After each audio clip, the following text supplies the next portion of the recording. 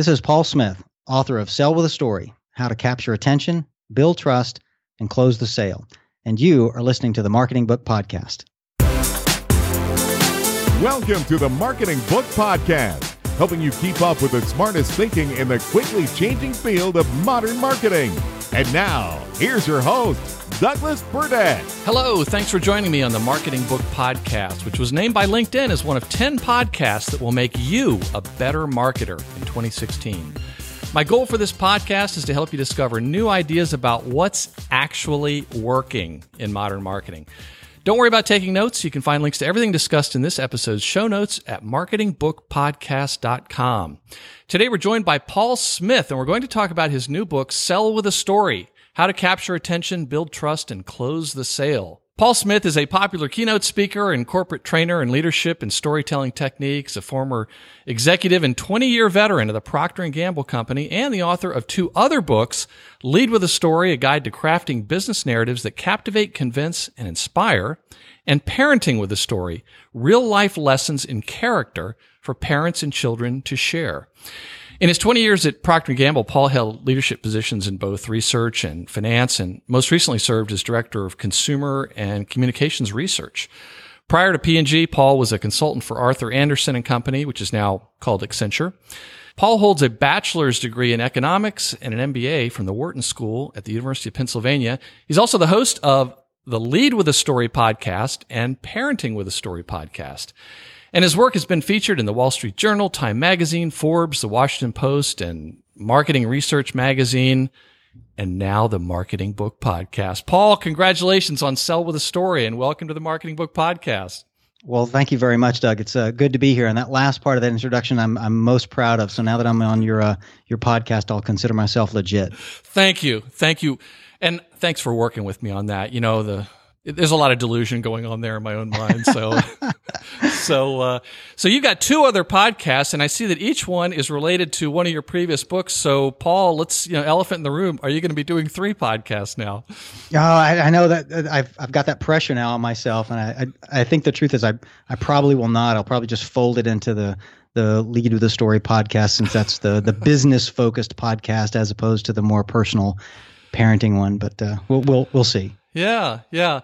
Well, let's get right into it. I want to say first off that for years I've heard about, and I didn't know quite so much about storytelling as used in business, but I've heard so much about it. And full confession, I've heard marketing people or keynoters who might mention, "Oh, you got to tell stories. And I never really looked into it, and I guess I just didn't know. I always wanted to say, what do you mean? What do you mean? And then when I saw Sell with a Story, it's like, all right, now we're getting down to brass tacks. And having read your book, I think I have a much better idea of what it means. It's not unicorns and rainbows here. It's real specific reasons. And let me start with asking, what is a sales story? And how is that different from a pitch? And why should people be telling stories when they're selling? Right. Yeah, that's a great question. And I think a lot of people are confused about what does it mean when I talk about a business story or a sales story or a leadership story. And part of that's because over the last 15 or 20 years, I think the word story has begun to be used for all kinds of purposes that it was never originally intended to be. So you wouldn't ask me that question 20 years ago. You'd probably know what I meant. But today, people use story for things like they'll say, "Oh, our marketing campaign is a story. Our brand logo tells a story. Our vision sets a story." And story gets used a lot. So to help you kind of see the difference, imagine it's 9:00, next Monday morning. You go into a conference room with half the sales team. You've got a big sales pitch that you're preparing for a new potential client in a few weeks, and the meeting's about to start. And the VP of sales walks in and puts her hands down on the table and kind of leans out over and says, "All right, people, what's our story?" Now, do you think for a minute that what she means is telling a story the way a 10-year-old kid would mean a story? I don't think she's talking about Hansel and Gretel. No, she is not talking about that kind of story. What she probably means is, what is the logical series of facts and arguments and data that we can put together, probably in a PowerPoint presentation, in a series of bullet points, such that by the end of the meeting, the buyer buys whatever it is we're selling. So in other words, she really doesn't mean story at all. She means a compelling argument. And that would be a very reasonable thing to ask for as you're preparing to make a sales pitch. Basically, that's the kind of thing that people 15 years ago would have called our talking points or our presentation slides or just our sales pitch. But today people call that a story. And that's not what I'm talking about at all. I'm not trying to teach people how to put together a sales pitch. Mm-hmm. I'm trying to teach people how to use actual storytelling within their communication, within their sales pitch. So a real story, the way that you or I would have meant 20 years ago, or that any child today would mean it, has a few certain characteristics, like there's a time and a place. When you say, this morning on my way to work, well, what's about to follow out of your mouth is probably a story. But if you were to start out, your narrative with, the 3 most important things you got to do to be successful in this company are, well, what's about to follow is not a story. It's going to be a list, and it's going to be your opinion about something. Okay, that's not a story. So it's got to have a time, a place. There's going to be a main character in it, probably more than one main character. That main character is going to have a goal, and there's going to be an obstacle getting in the way of that goal. And there's going to be a series of events that happen to that main character that hopefully resolves, the tension between the goal and the obstacle they've run into, a real story. And so what this book is about is real stories, not just a compelling argument or a great speech or, a good TED talk. It's not the overall structure of a speech. It's the things that you punctuate a speech or a sales pitch or a marketing campaign or something with that is an actual old-fashioned, honest-to-goodness story, because the stories are really what is compelling to the human brain. And that's probably leads into this second part of your question, I think, which remind me was why do we do that? Why should people tell stories? Yeah. So the bottom line is because it just works a lot better. But I think there are a number of reasons why it works better. And one of them is that stories just helps the buyer relax and listen. It's the kind of thing that happens when you're in a college class, you're madly taking notes as the professor was scribbling formulas on the board. But when the professor stopped scribbling on the board and turned around and just started telling you a story or an anecdote or giving you an example, what the students did is they stopped taking notes. They sat back in their chair. Their body and their mind both kind of opened up in posture, and they just listened. And that's what you want your audience to do. You don't want them thinking so critically about your idea that they're already tearing it apart before you even finished giving it to them. You just want them to listen. Yeah. And stories get people to just listen, right? But it does a number of other things for you. I think it builds relationships between people, and that's just the human nature part of it. It quite literally speaks to the part of the brain where decisions are made, right? That unconscious, emotional, sometimes irrational part of the brain where all the psychologists tell us that we're actually making decisions, and then we justify those decisions rationally later in a different part of the brain, and facts and logic don't speak to that unconscious, emotional part of the brain, but stories do. Another reason, maybe one of the best reasons, is that stories make things easier to remember. Right? And a number of studies have shown this, whether it's 6 times or 22 times more likely to be remembered. But if you just give people a list of things, they're not very likely to remember it. But if those things are embedded in a story, people are much more likely to remember it. Mm-hmm. Yeah, you have examples of that in the book where you present some facts, and I think you even talked about some of the experiments that were done, and then you put it in a story, and people were able to grasp that. But it just occurred to me. When I was in business school, I noticed a big divide, maybe it was just me, a big divide between the faculty that had more or less been in academia all their lives and those that had actually maybe gone off and had a business career and then came back. And I think that what was so different is that the ones that had, I guess you could say, real world experience, they would tell stories. I just figured that out, Paul. And I still remember some of those stories. And, in reading the book, it made me think of your prospect when you're doing a sale as being in a castle. And you talk about how when people are being pitched, they can sniff it out immediately. And it's like that drawbridge is up. But when you start to tell the stories, as you explain in the book, the drawbridge comes down. That's the only way they're going to let you in. Right. Yeah. In fact, one of the sets of people I interviewed for the book were not just professional salespeople, but professional buyers, professional procurement people. And I guess the reason for that maybe is obvious, but I figured who better to tell me what sales stories are working and which ones aren't than the professional buyers that have to make the decisions and listen to hundreds of these, every week. And one of the things they consistently told me was that they can very easily tell when the official sales pitch has started. Yes. And several of them described it in terms that are not very flattering. They say the hair on the back of my neck would start to stand up, and a lot of them used words for vomiting, actually. Oh, that's right. But also their eyes glaze over. I mean, I would think. Yeah. There's a signal that you get. Well, talk about the research that went into the book. I mean, the fact that you went to all these procurement people was very interesting. And I don't know, did you know that you were going to get such rich insights from procurement people, or did you think that maybe the sales folks were the ones to talk to most?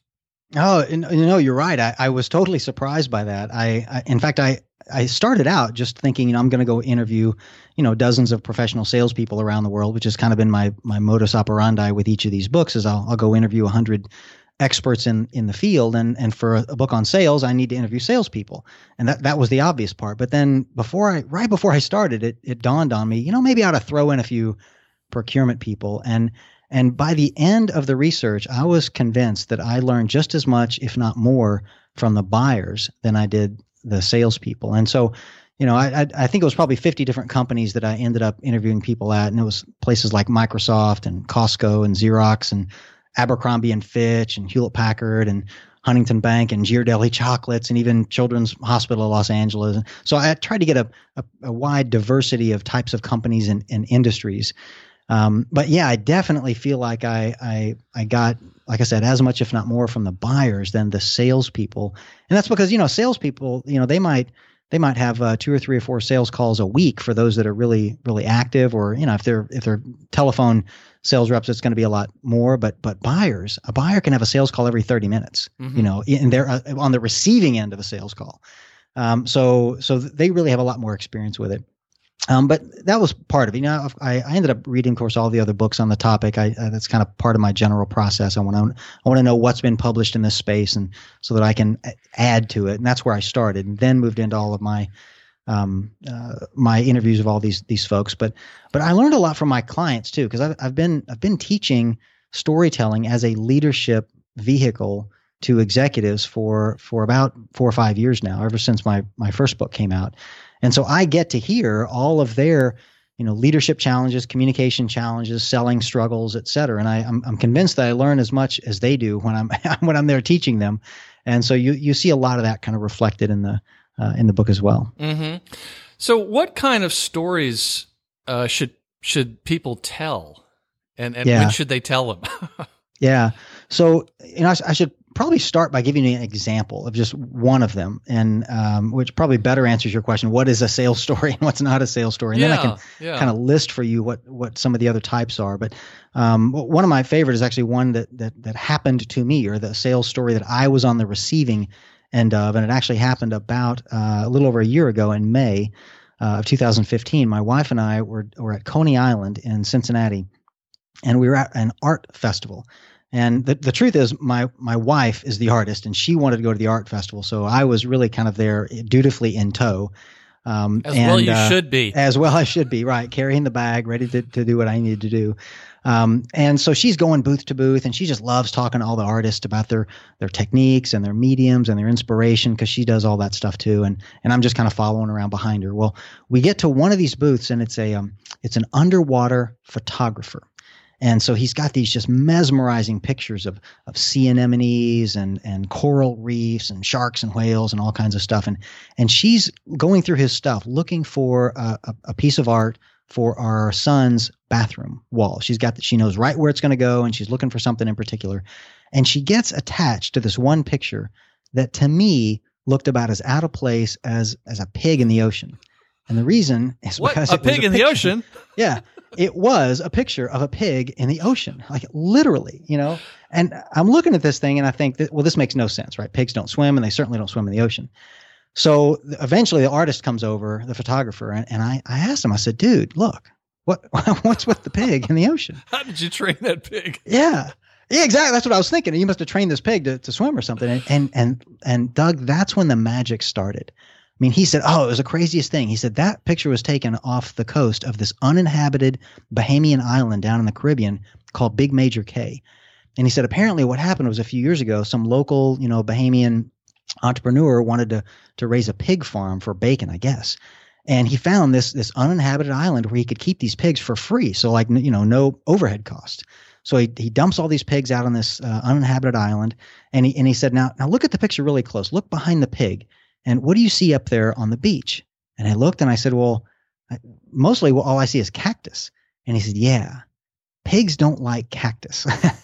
And so they weren't eating, like they had nothing to eat. And he said, unfortunately, apparently there's a local restaurant owner on a neighboring island not too far away. And every night he was boating his kitchen refuse, like the leftovers, over to this island, Big Major Cay, and dumping it a few dozen yards offshore. Well, pretty quick, these hungry pigs figure out they're going to have to learn to swim or they're going to die, right? So these pigs literally just, start, I'd say dog paddling, maybe it's pig paddling, right? Out to get this leftover food. Well, 2 generations later, and all these pigs know how to swim. And he said, and it's crazy because now they're so trained that anytime a boat comes to the island, they assume that there's food on it. So they will swim right up to whatever boat comes to shore. And he said, so I didn't even have to get out of my boat. I mean, I just literally boated up there, leaned over the side, stuck my camera in the water, snapped some pictures and left. I was done. It was the easiest shot I'd ever had. So he finishes telling me that. I pull out my wallet, pull out my credit card, slap it down and said, we'll take it. Right. I mean, 2 minutes earlier, that picture was worth nothing to me. Not even the paper it was printed on because it was just stupid. Right. Mm-hmm. But now after hearing that story, I mean, it was worth whatever he wanted to charge for it because it was in 2 minutes. I got a geography lesson, an animal behavior lesson, a history lesson, right? All in one. And every time somebody comes to my house, I get to tell them that story and I love it. Right. So I wasn't just buying a picture now. I was buying an interesting story that happened to have a picture attached to it. Right. So that is a sales story. Now, if you ask him, and his name is Chris Guglielmello, look the guy up. He's a fabulous photographer. We'll try and put a link to his site if he has one. Actually, is that on the internet anywhere where we might be able to put a picture in the show notes? Yeah, on his site. It's there. And I'll send it to you afterwards. But this guy, he will tell you, I didn't tell you that as a sales story. I wasn't trying to sell you that picture. And that's fine. He didn't have to. It worked anyway. In fact, those are probably the best kind where it's just this genuine, authentic story that attempted to answer my question, dude, what's up with the pig in the ocean?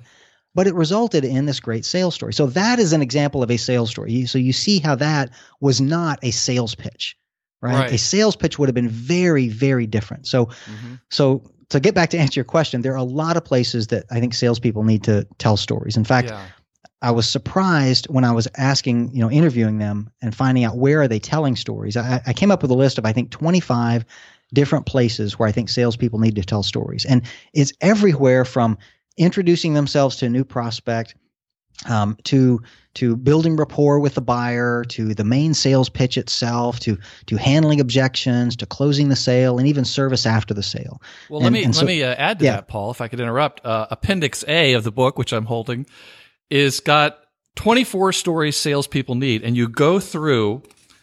Of course, you need to read the book to understand what the list is, but it's every one of those stories. Yeah, it's like a 24 arrows for your sales quiver. Exactly. Yeah. And of course, everybody's stories, your 24 are going to be different than my 24.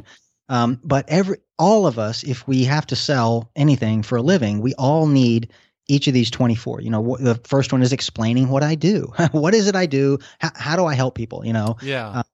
Why I do what I do, the founding story of my company or the founding story of my product or a problem story that explains to you what problem does my product or service solve. Yeah. Success stories, stories of people using my product or service and having a happy ending. So each of those are examples. And there's one example in the book for each of these 24 or 25 stories. And yours will differ, but they are kind of your springboard to, okay, I know now I need those stories, and I've already got 7 of them, but I don't have the rest of them now. I need to go get them. Yeah. One point, the book is called Sell with a Story, but as a marketing person, I read through this and it was very applicable to marketing, particularly the content that you develop as a marketer for a company. And, marketing and sales are getting so pulled together. Whether they like it or not, that there were lots of marketing things in here. But my listeners, they're all about brass tacks. They want to know, all right, get specific here. So let's, how do you craft this great sales story? Like, what are some of the components that you have to have? And I just want to reiterate, the book is real specific on how to do it and how not to do it. Right. Yeah. So if I had to boil it down to 3 things, and if you ask me, what is it that makes a great story, and not just a sales story, any story, a novel, a movie, a book, whatever, I would say it's these 3 things: a hero we care about, a villain we're afraid of, and an epic struggle between them. Right? I mean, you think about Star Wars or whatever. You've got the hero, the villain, the struggle. Or you think about political candidates. Yeah. They do it. Yeah. Or the villain could be a problem. Right. Right. Yeah. So good. The villain doesn't have to be a person. It could be a mountain you're trying to climb, or the copy machine you finally get your revenge on, or whatever. But you need a hero, a villain, and a struggle. And I know that sounds kind of Hollywood. So if I were to translate that into more business language, I would say the hero you care about becomes a relatable hero. The story needs to be about somebody that your audience can relate to. Yeah, not Superman. Exactly. Don't commit the Superman problem where, the story may be entertaining, but since I can't fly or bend steel bars with my hands, that's not going to help me do anything. Yeah. When I hear somebody tell a story about a gold medal winning Olympic athlete, I'm like, yeah, but yeah, I'm not Michael Phelps, so that story doesn't help me. Right. So that's the core of it. A relatable hero, a relevant challenge, I would say, in more business language, and an honest struggle between them. But there are a lot of tools that get you there. So most of the books, in fact, 2/3 of the book, is on how do I create those 3 things. So it starts with the structure of a story, because stories do have a structure, and it's a little more complicated than the beginning, middle, end, but not a whole lot more complicated. But you'd be surprised how many people don't get that order right. But it's got to be the context at the beginning. There's got to be a challenge in there somewhere. There's got to be conflict. That's the honest struggle that we talked about. And there has to be a resolution. Like, it all has to get resolved in the end. You don't have to. The hero doesn't have to win, but somebody has to. There needs to be an ending to it. And then when you're done with that, there needs to be either a lesson learned or a recommended action. And, especially for sales and marketing, if there's no recommended action, you probably wasted your time.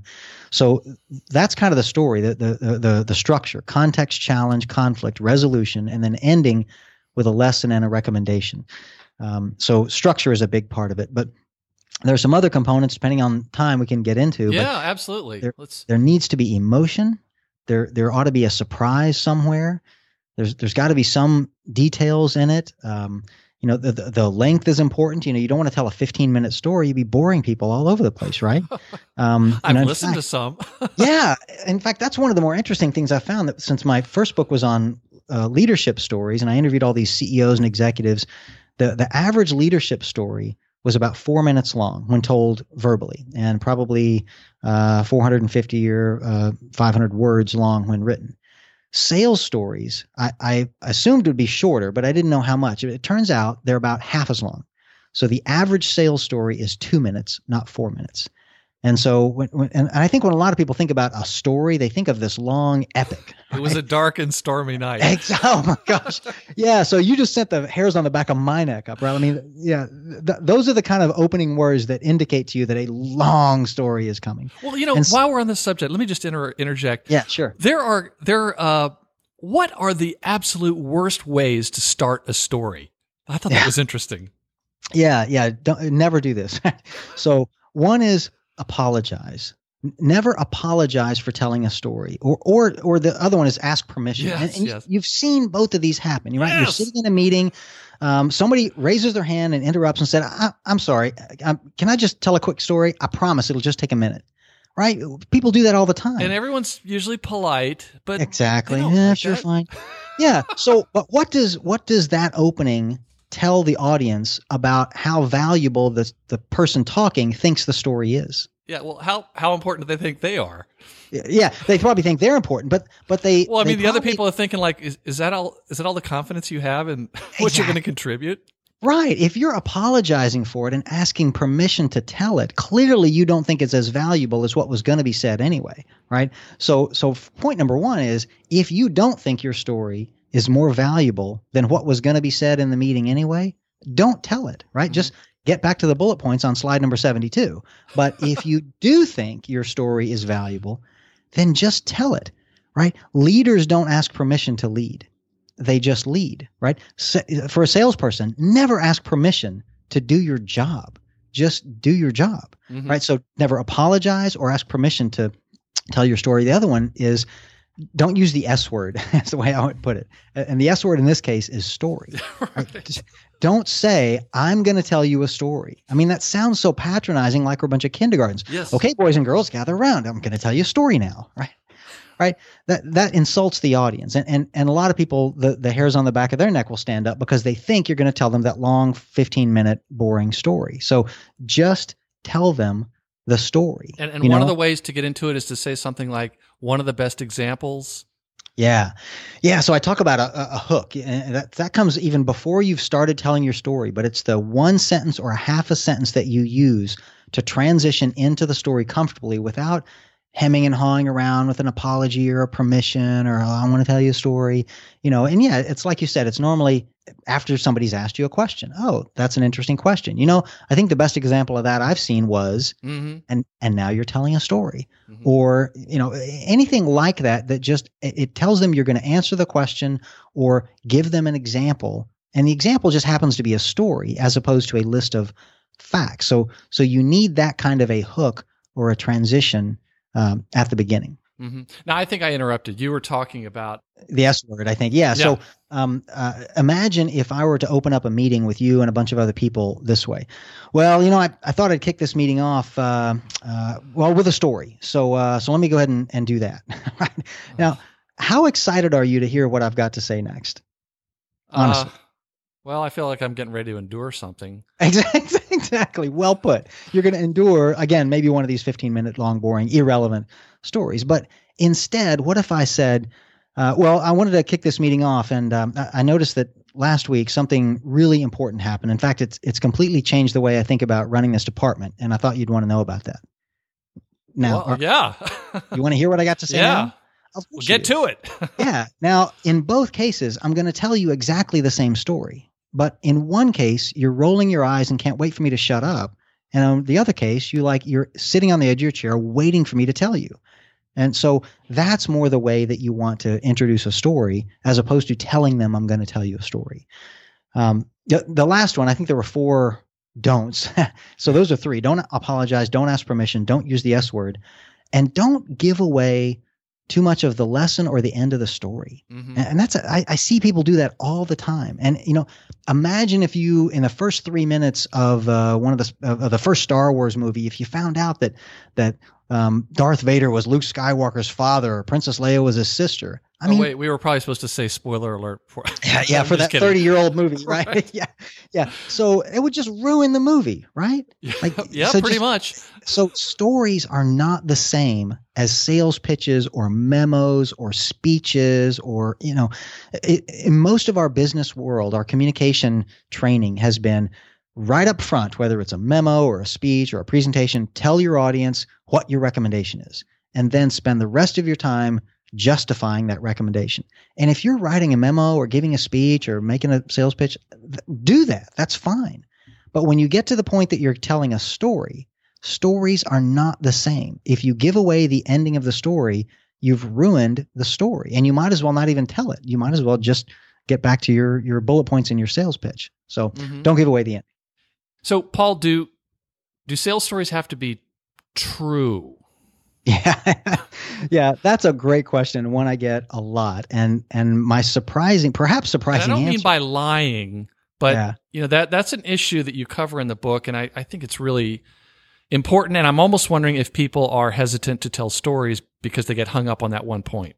Yeah, they do. And so I answer that a couple of ways. First of all, the short answer is no, they don't have to be true. In fact, the entire story can be completely made up under one condition. What I'm thinking of is that as long as your audience knows that you made it up. Oh, okay, right. So as long as you tell your audience, look, this is totally made up, but I can't think of a real example, but this will help you understand what I'm trying to explain. So just go with me on this. And then you can completely make up a story. Well, the other thing you mentioned that was interesting, that stuck in my head, was you said, when you do tell a story, if there was somebody involved in it, what would happen if they were actually in the room? Yeah, so that's part of my test for embellishment. So that's the other part of this. It is a story. Does a story have to be true? So does the entire story have to be true, or can an entire story be made up? And the answer there is yes, as long as you tell your audience you made it up. The other part of that is, for my true stories, does every single detail have to be true, or can I embellish it, or what happens if I accidentally embellish it? Is that okay? And the answer there is it's okay also, but under some conditions. And one of those, the tests, I think, for have you embellished too much is, imagine if somebody is listening to you tell the story and that person was actually there when that story happened originally. So they know exactly what happened because they watched it just like you did. Would they be offended at the way you told the story, or would you be embarrassed once you found out, oh my gosh, you mean you were there and I just told this story and I made up, if you would be embarrassed or they would be offended at how you told the story, then you changed too much. But if they didn't, if they wouldn't be upset and you wouldn't be embarrassed, you probably didn't. I mean, like the Pig Island story that I told you. What if you found out that the truth is that it wasn't 10 years before the photographer took the picture on Pig Island, but it was 20 years before when all the pigs got put there? Would you think that the story was somehow awfully misconstrued? No, and I would say it's because I don't think you were trying to deceive me. Right. And also because it doesn't matter whether it was 10 years or 20 years or 5, who cares? Yeah. There was or the dialogue you had with the photographer at the art show. I don't think it really matters if that's exactly what you said. Like, all right, I'll buy it. Right. Or we'll take it, or give it to me. It doesn't matter the exact words. Now, if I changed something like the pigs never learned to swim, or I never bought the picture, or something meaningful to the story, well, now I'm lying to you. Yeah. Right. So the other way to said Spanish conquistadors brought the pigs to the island. Right. Yeah. Maybe. But so I think accuracy is important in a story, but precision is not. We're not newspaper reporters reporting a bunch of facts. We're telling a story. And so I've got a list in the book, a list of the parts of a story that you should never change. And other parts that like the exact time, the exact place, the exact words that were said, you probably don't remember those things really well anyway. So just give it your best shot and assume that they were right. Now, the major points of the story, if you change those, you've probably done a disservice to your audience. But what I find is a lot of people are afraid to use dialogue, for example, in their storytelling because, well, I don't remember exactly what Bob said. Did he say I'll take it or we'll take it or she'll take it? So they don't use it because they're afraid to misquote somebody. But then you demonstrate how much richness it adds to the story when somebody does use it. It's really interesting. Right. Yeah. So there's a lot of appendices and worksheets and all kinds of things that go with the book. And it was, you read the book, but then I think the real work starts because then you can start filling all these things out. And it's going to be longer than just reading the book. You're going to want to work at this for a while. And I think even if you only spend a short amount of time, it's probably going to help you. I have to say, when I first learned of your book, you had me at Mike Weinberg. Oh, yeah, and great guy. Mike Weinberg wrote the foreword to this, and Mike is the author of New Sales Simplified and New Sales Management Simplified, his newer book. And I've had him on the show, and not to put any pressure on you there, Paul Smith, but Mike Weinberg's episode was the most downloaded episode in this show's 1.5 year history. Oh, I'm not surprised. Yeah. Not surprised at all. So, well, I would be happy to play second fiddle to Mike any day. So that will be my goal. Yeah. Yeah. So, at any rate, let me ask you a couple questions. If readers took only one thing away from the book, what would you hope it would be? Yeah, I I guess that full disclosure, that's not a fair question. Yeah, right. Yeah, you got to read the whole book. But in general, I would say that you need to conclude that you need a lot more sales stories than you probably think that you do, and that the ones that you do have, you could probably tell them better. Mm-hmm. Mm-hmm. Yeah. It's interesting, the structure. I got that takeaway, but the way you structured the book was interesting because it's like you laid down a baseline of stories. You told the pig story. There was a couple other very specific stories. It wasn't a lot, but there were these specific stories. And then what you did, of course, you know this, I'm telling this for the listeners' benefit, sure. But then you talk about those same stories throughout the book, each time layering on the thing that you just taught. So you go, all right, so let's go back to this story. And it sort of turns into I guess must but be the same thing, sort of thing you do with a workshop where you keep going back to those stories. And each time, you're able to say, okay, so in this instance, here's what that means. Like, for instance, the part about using dialogue, right. It gets pretty, granular there, but that's what I think. I mean, obviously this works well in your workshop, so it's going to work well in the book. But let me ask you, what other books have inspired your working career? Yeah, there have been a lot, but I'd probably mention three. The first one would be Made to Stick by Chip and Dan Heath, which was a New York Times bestseller back in, I think, 2007. And I say that one because I love the book so much, I ended up contacting the authors, and I ended up becoming the first licensed trainer for the content in their book. And so I would literally take. I didn't realize they did that. Yeah. Now they have I don't do that anymore. They now have a professional training firm that does that for them. But before that, I was the guy that did that for them because I was so enamored with the book, and I would take a vacation day and go spend the day with a company and kind of teach that content. And since I ended up stopping doing that, in fact, at one point we were going to co-author a book together. And neither of those things ideas lasted more than a year. And so, which is what led me to write my own book. And so it was one of those one door closes, another one opens kind of thing. That's what kind of gave me the bug to write my own book and do what I do for a living now. And so if it weren't for that book, I don't even know if I'd be here having this conversation with you. So that definitely inspired my career. The other two I would mention were really kind of the genesis for my second book, Parenting with a Story, and it would be William Bennett's The Book of Virtues, and then the whole Chicken Soup for the Soul series. And I say those because what I wanted to do was write a book that was as practical and useful for teaching character strengths, virtues and values to kids as the Book of Virtues was, which is this enormous, like 800 or 900 page book from William Bennett, but not a single chapter in it or page in it is original. It basically he was republishing all kinds of parts of books from as far back as Aristotle and Plato, and parts of the Bible and the Quran and other parts that just teach wonderful life lessons that every kid needs to have growing up. But the truth is, and he admits this in the introduction, that it might be kind of cheesy and boring for a kid. Well, it is, because I mean, nobody wants to read stuff that's thousands of years old if you're 12, right? So I wanted a book, but he covered all of the important virtues in life. And then you take the Chicken Soup for the Soul books, which are so fun to read and so easy to read, and they're just full of stories, and they're heartwarming and touching, and you just can't wait to read the next one.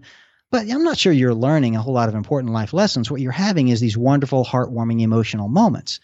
I wanted a book that did both, that was read as charmingly as Chicken Soup, but that delivered life lessons as important as Book of Virtues. And so that was my attempt in that book. So those would probably be the three most important. It's interesting you mentioned Book of Virtues. That takes me back. I remember when it first came out, it must have been, 20, 25 years ago, something like that. Yeah. And I remember when the book came out, for a couple of years after it was out, whenever a friend would have their first child, I would send them that book as a baby present. Good for you. And it turned out to be a big hit. It really was good. Well, now you should send them mine. It's a lot more fun to read. No, I'll sell them. I'm going to send them Sell with a Story. Come on. Yeah. Well, I will. Good for you. So how best can listeners learn more about you and your book? Yeah, probably just go to my website. Everything's there. So it's www.leadwithastory.com. Lead with a story. Okay. The name of the book is Sell with a Story, How to Capture Attention, Build Trust, and Close the Sale. The author is Paul Smith. Paul, thank you very much for being on the Marketing Book Podcast. You're very welcome, Doug. Thanks for having me. And that closes the book on episode 87 of the Marketing Book Podcast. But please don't let the end of this episode be the end of what you can learn about modern marketing. Visit marketingbookpodcast.com for links to all the things we talked about in this interview and access to free marketing guides from my agency. And while there, make sure to sign up for the Marketing Book Podcast newsletter so you never miss an episode. I love to hear from listeners like you.